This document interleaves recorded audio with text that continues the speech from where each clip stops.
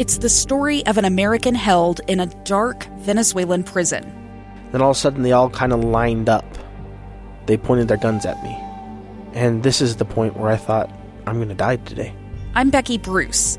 I spent a year working on Hope in Darkness, which now has more than 2 million downloads. Find it on kslpodcast.com or wherever you listen to podcasts. All right, we're back.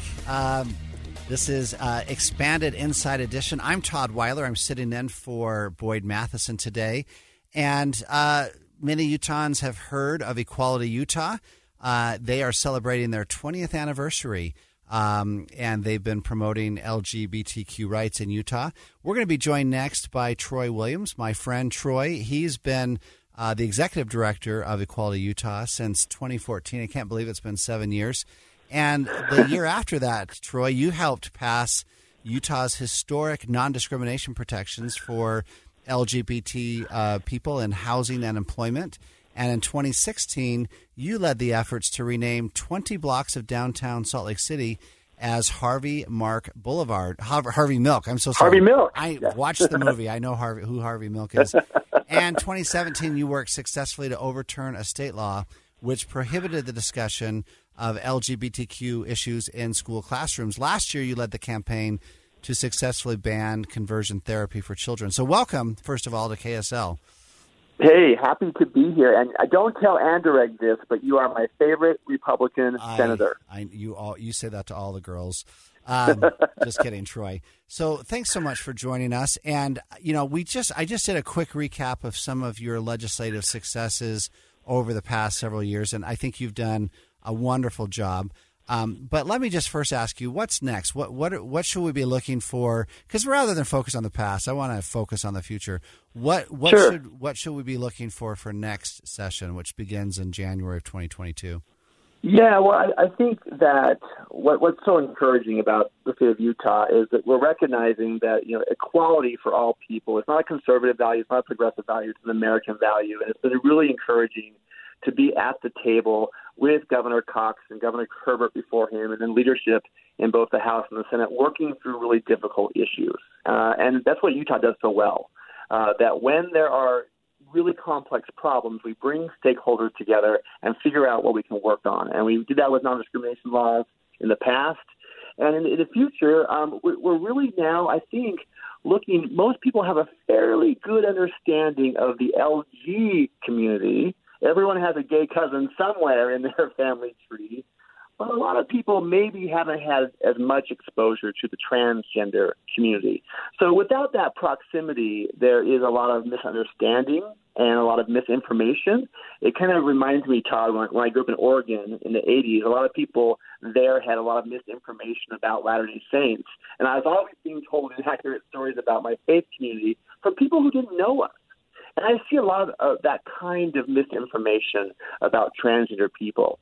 So we are bringing members of the trans community up to meet with lawmakers. We meet with you and President Adams, and we're talking about issues related to medical care and participation in sports.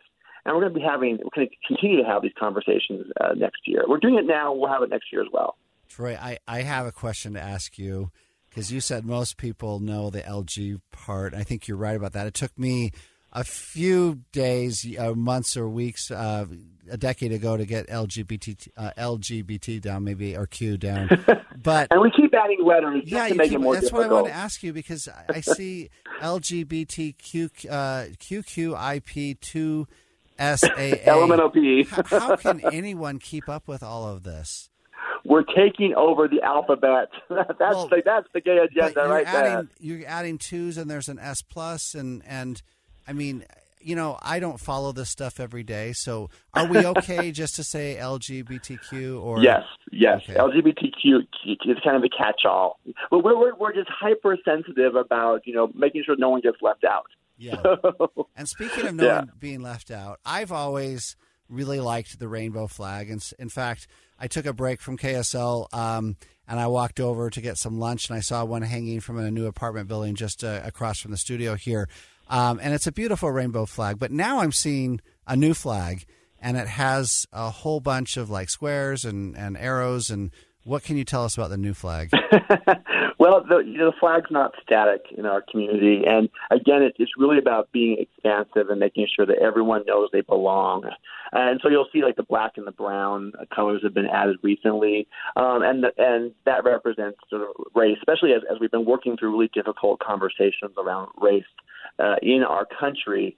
We've been seeing those colors added to our flags. So it's kind of a way of us really being in solidarity with African Americans and people of color, so they know that we love and see you and want you to know that you belong, that America belongs to you too, and our community has your back. Okay. Sometimes you'll see like a triangle that has white and a pink and a light blue. That's the colors of the transgender community. Okay, am I a bad person if I like the old flag better? No, well, no.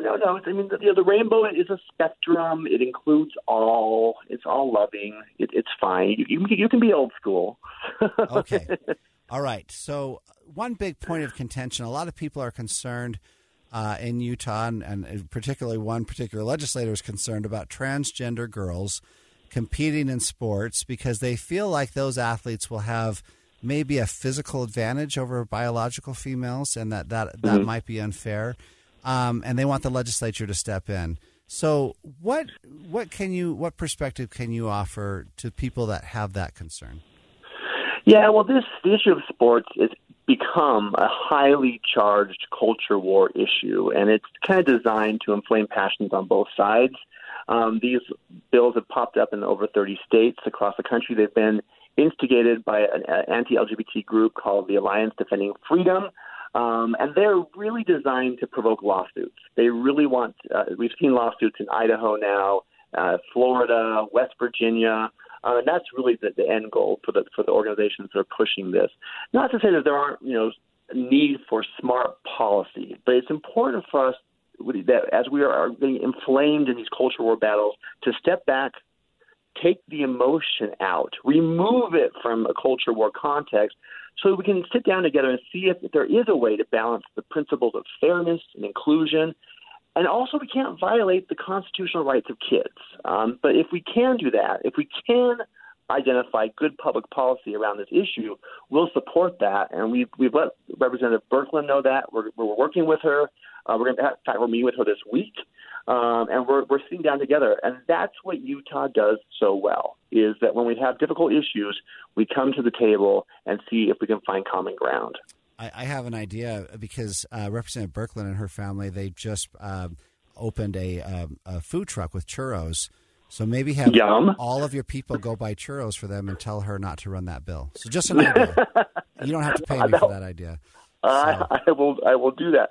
But again, so much of it has to do with proximity. If people don't know trans folks, and just so everyone knows who's listening, I'm tapped into all the parent groups who have trans kids. We've been searching all throughout Utah high schools looking for trans kids participating in sports. We can't find any. It's because trans kids are terrified of being bullied or hazed in locker rooms, bathrooms, and on the fields. You'll find most trans kids where I was in high school, which is the theater department. Well, Troy, we're coming up on a hard break, but that's a great way to end that segment. And thank you so much for joining us on KSL News Radio. We'll be right back after these messages.